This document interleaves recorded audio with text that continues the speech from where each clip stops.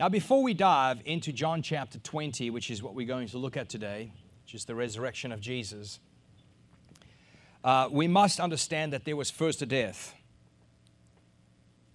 There always has to first be a death before there can be a resurrection. This is the story of salvation. And so when we usually say this, we say, well, Jesus died so that we may live, is not 100% accurate. Jesus died so that we can or may die with Him, and He was resurrected and He lives so we can be resurrected and live in Him. And here's the problem with seeing it the first way. If you say that Jesus died so that I may live, I don't ever have to go through death, denying self. That means I'm simply adding a Jesus to my life to save the life that I already have. And God says, no. God first calls us to die with Christ, and then we can live for God. Amen? So we got to just look at the death of Jesus for a moment in John chapter 19, if you want to turn there with me. John chapter 19, verse 28. The Bible says, verse 28 and 30, after this, Jesus, knowing that all things had already been accomplished, in order that Scriptures would be fulfilled, said, I am thirsty. I am thirsty.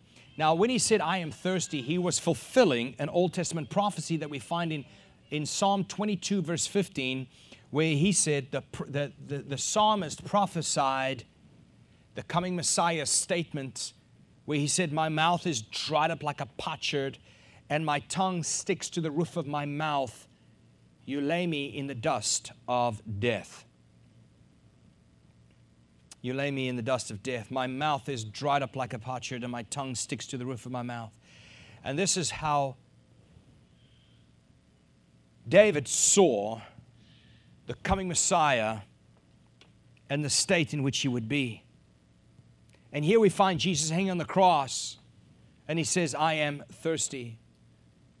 Now, on this statement, I am thirsty, the Prince of Preachers, they call him that, Charles Spurgeon, he says this, and I want to quote it to you. Thirst is a commonplace misery, such as may happen to peasants and beggars. Thirst is no royal grief, but an experience of universal manhood. Jesus is brother to the poorest and the most humble of our race. End quote. You see, in thirst, Jesus identifies with the poorest of all. Many go hungry, but by the time you go thirsty, because you have nothing to drink, you're the poorest of all. Jesus identifies with those who are desperate to be filled as He cries out, I am thirsty. Then in verse 29, it says, a jar full of sour wine was standing there. So they put a sponge full of sour wine and a branch of hyssop and brought it up to His mouth. Now, when a Jew hears the word hyssop or a branch of hyssop, it triggers a thought in their mind, because they practice this annually at the Seder, where you take the hyssop, the branch of hyssop, and you dip it. Now, what's significant of the hyssop is that all the way back in Moses' day, when Moses went before Pharaoh and he said, let my people go, he wouldn't. 10 plagues came, and the 10th plague was what? The angel of death. Moses told the Israelites, the Jewish people, he said, what you need to do is take a branch of hyssop, dip it in the blood of that animal that you slaughtered, that perfect lamb, and then paint the doorpost with it.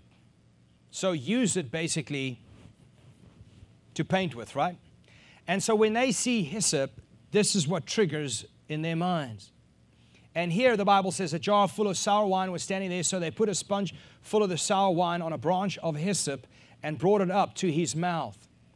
You see, death passed over the homes in Israel or in Egypt of all the Israelites that took the hyssop and put the blood on the doorpost. Death did not pass over Jesus, however, but Jesus swallowed up death And like the better David, He conquered death on our behalf.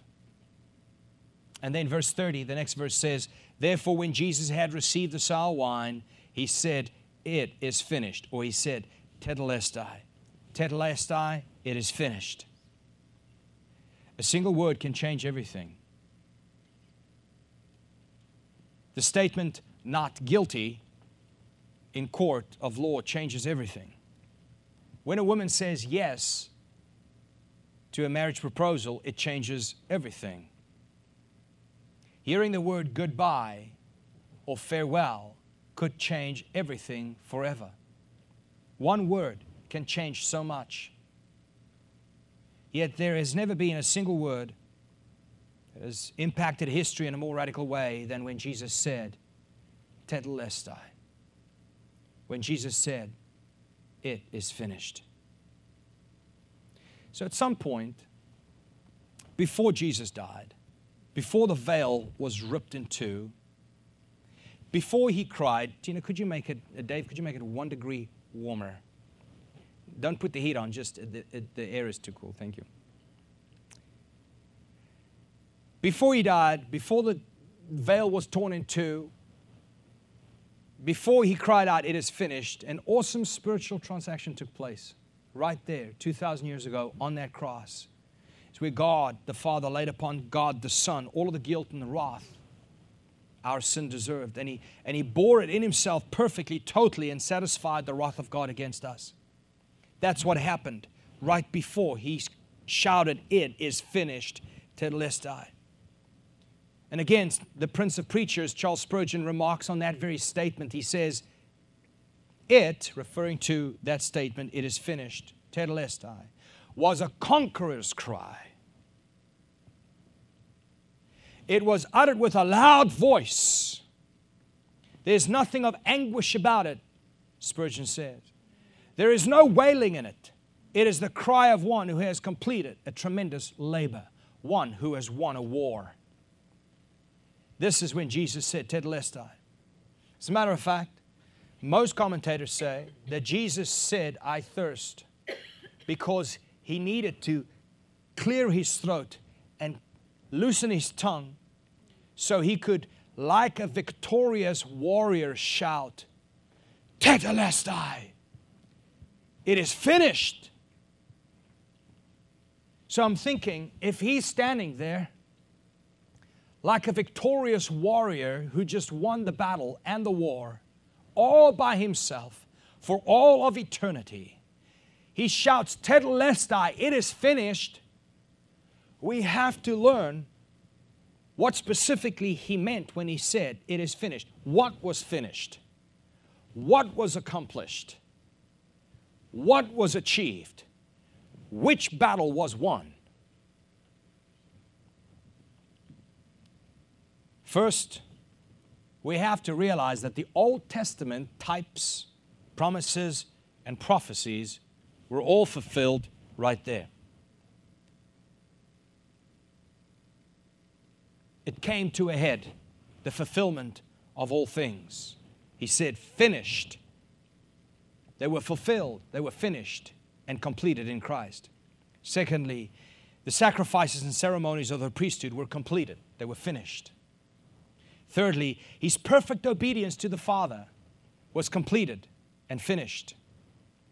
The wrath of God against the sins of His chosen was finished, being poured out, because the wrath of God was poured out on Jesus against your sins, poured out on Jesus instead of against you, until every last drop of God's wrath against your sin was paid for. And when it was paid for, Jesus said, it is finished. God's justice was satisfied completely. It was finished. And finally, the power of Satan, sin, and death was done with. It was overcome by Christ, and it was finished. The Bible then says, and He bowed His head and gave up His spirit. Here we know that Jesus did not hang His head in defeat. No, He bowed His head in peace. He was done. Jesus gave up His spirit, the Bible says. No one took it from Him. No one took Jesus' life. He's not a martyr. He's one who gave us a gift He gave us His life. He walked to that slaughter like a lamb, the only animal that does not retaliate when dragged to the slaughter. Now, there are many modern secularists and pagans who love floating the idea that modern-day historians are now believing that there never was such a person as Jesus Christ from Nazareth who died upon a cross. I don't know if you've heard that latest theory. There never was a Jesus of Nazareth who was crucified. However, I wanted to just mention it here. If anybody wants to get this recording and go look it up yourself, there are ancient extra-biblical literature that mentions Jesus over and over again. The Bible is verified by many extra-biblical literature from the same era.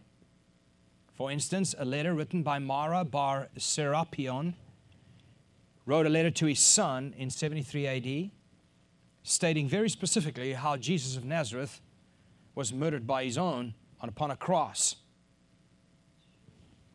You can still find that. I searched it out last night and read it. A beautiful letter.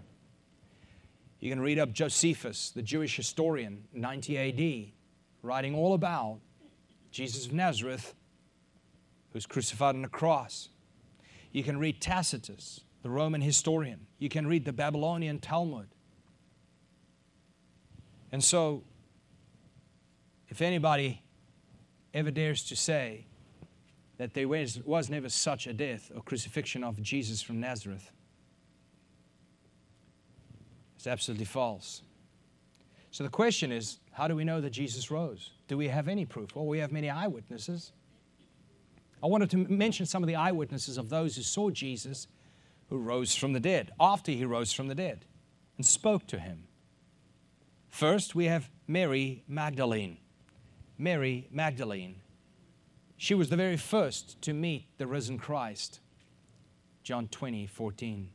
Second, we see Mary, the mother of James, Salome, and Joanna. Three ladies at one time in Matthew 28:9 saw the risen Christ. And then thirdly, Peter saw the risen Christ in Luke 24:34. Of course, Jesus reveals Himself to Peter because Peter was the one who denied Him 3 times before the rooster crowed. And so Peter had no confidence to face off with the risen Christ whom he just denied prior to the crucifixion. So Jesus reveals Himself to Peter. Peter sees the risen Christ in Luke 24:34. And then fourthly, 2 disciples on the road of Emmaus, walking from one city to the next. Walking to Emmaus, in Luke 24:13, Jesus appears out of nowhere and shows Himself to these 2 disciples and starts having a conversation with them. And then number 5, we see that the disciples, without Thomas, sees Jesus appear behind closed doors. He's got a resurrected body. Locked doors doesn't stop a resurrected body. It can walk through walls, travel at the speed of thought.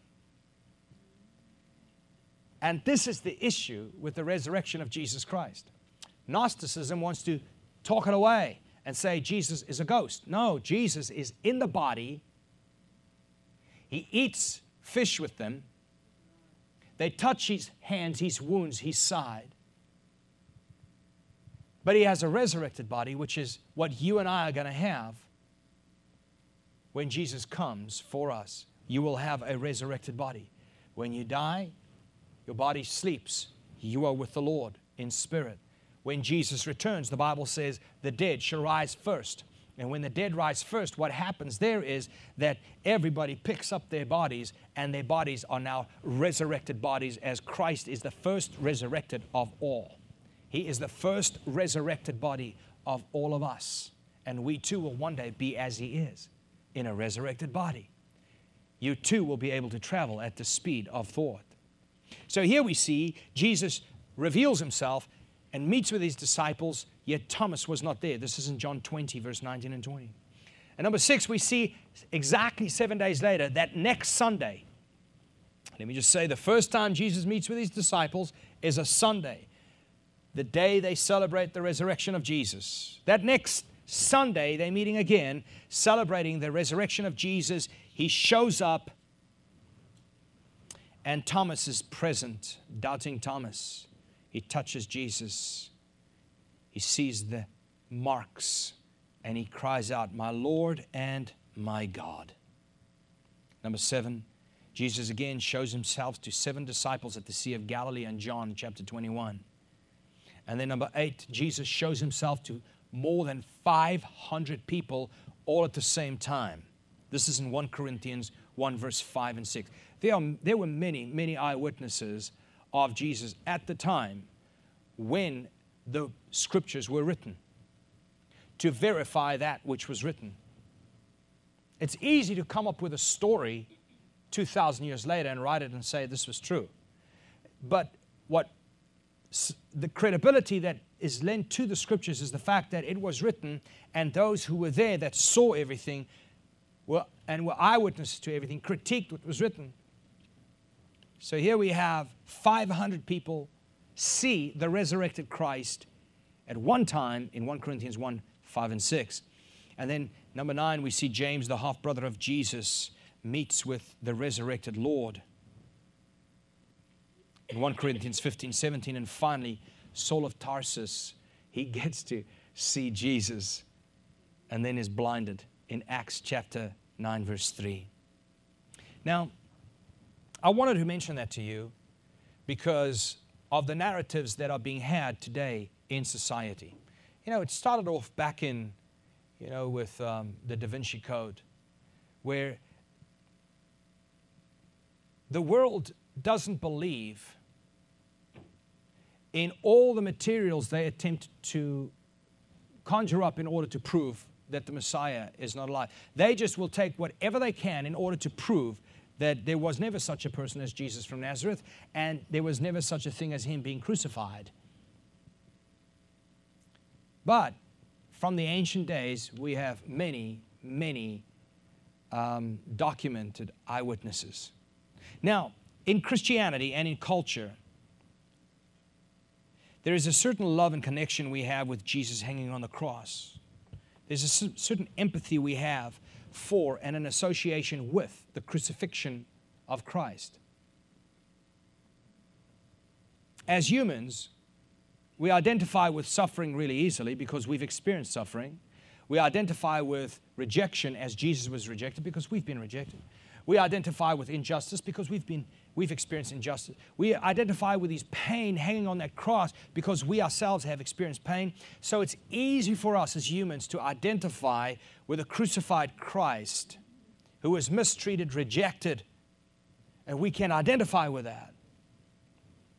And we make the cross the centerpiece of our Christianity. However, one day, after we have received our resurrected bodies, and we too now, we are as he is in resurrected life, on that day, we will be able to have the very same love, connection, and association with the resurrection as we do with the cross. You see, we have to filter this through our Christianity because we aren't saved and alive because Jesus died for us. No, that was the entry into the gospel. But we are alive because he's alive, right? We are risen in Christ. And so we have to identify with a resurrection as much as we identify with the cross and the death and the burial of Jesus. The Apostle Paul makes this very clear. In 1 Corinthians 15, verse 13 and 19, he says, "But if there is no resurrection of the dead, then not even Christ has been raised. And if Christ has not been raised, then our preaching is in vain. Your faith is also in vain. Moreover, we are even found to be false witnesses of God because we testify against God that he raised Christ, whom he did not raise, if, in fact, the dead are not raised. For if the dead are not raised, then not even Christ has been raised. And if Christ has not been raised, your faith is worthless, and you are still in your sins. Then also those who have fallen asleep in Christ have perished. And if we have hoped in Christ only in this life, but not in the next, of course, we are of all people most to be pitied." So here Paul makes it very clear that as Christians, our centerpiece is not a cross. Our centerpiece is both the cross and the resurrection, the death and the resurrection, the whole baptism experience. This is what we identify with. So you cannot, as a Christian, trivialize, minimize, or ignore the resurrection. No event in history reaches the importance of the resurrection of Jesus. Nothing. The resurrection is the crowning event of God's redemptive history. The resurrection is the cornerstone of Christianity. It is the foundation of the gospel. It is the guarantee of life after death. It is your guarantee of a mansion in heaven, eternity. You see, the message of the Bible is that death does not end the existence of anyone. The message of the Bible is that every human being who ever lived will live forever, either in eternal death or eternal life, either with God forever or separated from God forever, either in everlasting suffering or everlasting joy. But every person who ever lived will live forever. That's the message of the Bible. The resurrection of Jesus, however, is a pledge, is a promise to all those who live in Him to also be raised in bodily form just as He was raised. You see, the death of Christ on the cross was the payment made. The death of Christ on the cross was the payment made, while His resurrection is the proof that His payment was not just sufficient, but also accepted. John 20, verse 17 through 18. Let's walk through a few of these verses. Jesus said to her in John 20, verse 17, "Stop clinging to me." Speaking about Martha. "Stop clinging to me, for I have not yet ascended to the Father, but go to my brothers and say to them, I am ascending to my Father and your Father, and my God and your God." Mary Magdalene came and announced to the disciples, "I have seen the Lord," and that He has said these things to her. It's an amazing thing. Jesus made a woman the first witness of His resurrection. Even though the law courts of the day would not recognize the testimony of a woman, you couldn't call a woman in to testify in court back in the day. And even though the law courts of the day would not recognize a woman's testimony, Jesus certainly did. There is this beautiful picture of redemption in this verse. You see, in the Garden of Eden, right after the fall, sorrow fell upon the woman because she was the first one to be deceived. Now, in a different garden, in the garden where Christ was buried after His resurrection, the message of hope and comfort first comes to a woman before anyone else, and how God redeems the sinner and the fallen, no matter who you are.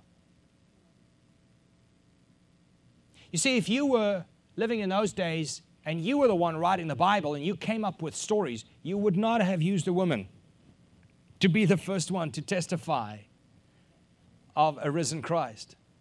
That would cause everybody to not believe you. But here Jesus goes, I know what I'm doing. I'm redeeming humanity. And I'm starting with the one who fell first. It's a beautiful picture of redemption. Then Jesus says to her, Mary Magdalene,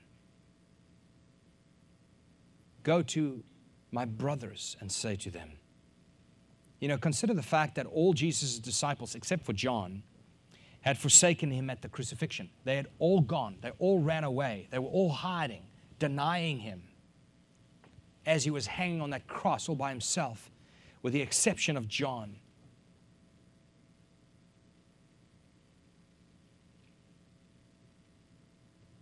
So it is touching to see that Jesus referred to His disciples as brothers.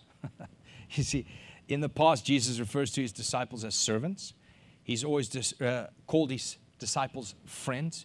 But now that He has risen from the dead, He calls them brothers. John 20, verse 19. Let's go to the next portion. It says, "Now when it was evening on that day, the first day of the week, and when the doors were shut, where the disciples were together due to the fear they had for the Jews, Jesus came and stood in their midst and said to them, 'Peace be to you.'" Can everybody please say, "Peace be to you"? Peace be to you. Peace be to you. You see, after deserting Jesus on the day of his crucifixion, the disciples probably expected words of rebuke. Like, okay, where were you guys? Here I am. I rose. I told you I would, and I did. But you guys, especially you, Peter, who said, I will never deny you. Yeah, every one of you did. Thank you very much, except for John. Every one of you.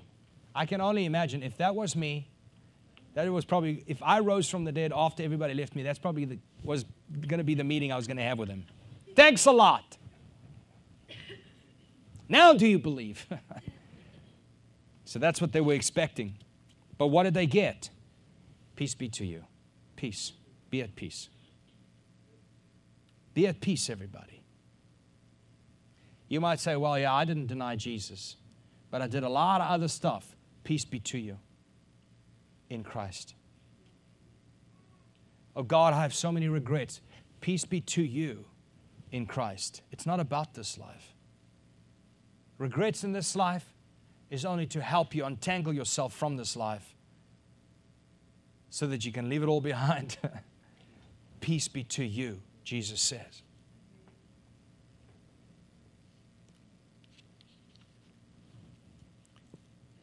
Let's go to John 20, verse 20 and 21. The next portion, it says, and when he had said this, he showed them both his hands and his side.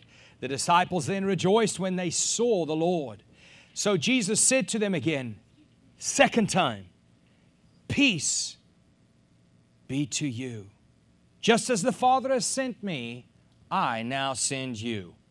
All you broken people, I send you. Peace be to you. Now go.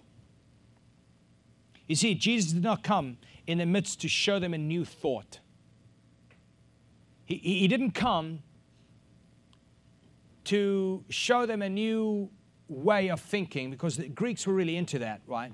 He didn't philosophize or even have a deep doctrinal discussion or profound mystery or indeed anything. What did he do? He showed himself. That's all it was. Here I am. Feel my hands. Now peace be to you. I send you. All you need is to see Christ. To see Jesus. You see, Jesus had faced and defeated everything that destroyed man's peace with God. And when Jesus said, peace be unto you, he meant some very, very specific things. You see, he was not suggesting they just calm down, everybody, simmer down. That's not what he was saying. He was not wishing they would be more tranquil and relaxed in his presence. That was not his goal. No, he was making an absolute declaration. When we read the Bible, we don't read it in the volume and the intensity of Jesus, but Jesus declared on the cross, Tetelestai, like a victorious warrior who just conquered sin, death, and hell all by himself. He shouted it. And here Jesus says, peace be to you. He was declaring it to them. He was imparting a blessing. He was saying, things have changed. He was announcing God's approval on them. Peace. God approves of you now. Stop running around like you are not approved by God. Stop hiding like you did around the cross. Stop being so timid about that. God declares approval. He says, peace. He declares it over them. So today the risen Christ says the exact same words to you, peace to you. To bring it down to an even more understandable level, what Jesus is communicating to you this morning, He's declaring over those of you who have repented to the Father and put your faith in Jesus Christ, because that's salvation. When the apostles preached in the Gospels, in Acts, they were preaching what? Repentance toward God. In other words, a turning away from self toward God. A turning away from your sinful life toward God. Turning away from serving self towards serving God. That's repentance toward God. And faith in Jesus Christ. That what He did is sufficient for you to be forgiven. What He did is sufficient for you to be accepted. What He did on the cross was sufficient to make you righteous as He is righteous. What He did upon the cross now gives you the right to come into the presence of God and call Him Father. So what they preached in the book of Acts was repentance toward God and faith in Jesus Christ. This is salvation.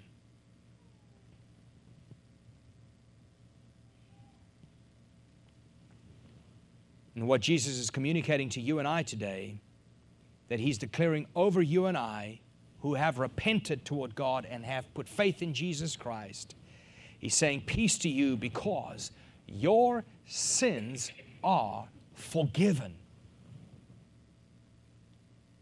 2,000 years ago, they were paid. What about my sins of tomorrow? Well, those are included in that payment. What about my sins of next year? Well, those sins, too, they were also included in the payment that took place 2,000 years ago. Your sins, the sins of your life, has been paid in full, tetelestai. What if I live a day longer than God planned and I sin in that last day of my life? And Jesus didn't get to pay that last day of my life. Folks, no. You don't live one day longer than God has planned.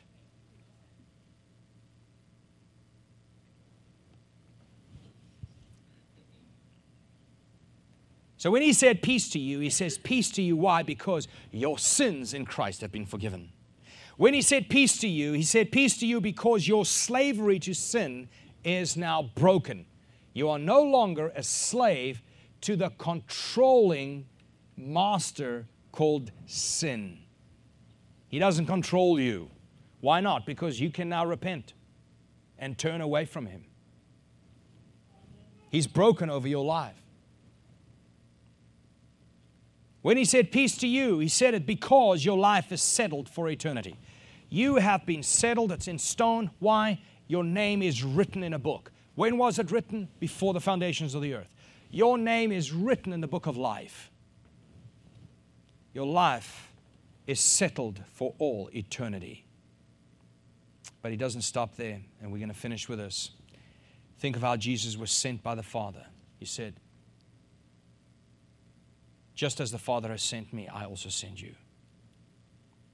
You see, Jesus was not sent as a philosopher like Plato or Aristotle, though he knew higher philosophy than they did. Jesus was not sent as an inventor or a discoverer. Jesus was not sent as a conqueror of a nation. He was not sent as a politician. He never participated, though He was mightier than Alexander the Great.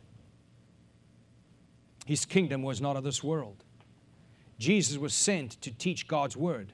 He was sent to us to teach God's will. He was God's Word revealed to us. Jesus was sent to live among us. Jesus was sent to suffer. He was sent to suffer for truth's sake and for righteousness' sake. Jesus was sent to rescue men from their own sin and the consequences of their sin. And so today, I pray that we will understand that to follow Jesus means what it meant to the disciples back in the day. When they said they are Christ followers, or when they followed Jesus, that wasn't just lip service. They knew what it meant to follow Christ. And what it meant to them is what it means to us today. To die with Him in His death, that's the first step in following Christ. To die to self. To rise with Him in resurrection. To live for Him. And then to be sent into this world just as He was sent into the world to preach God's plan of salvation for man. Let's close our eyes and bow our heads. Father, thank You so much for Your word.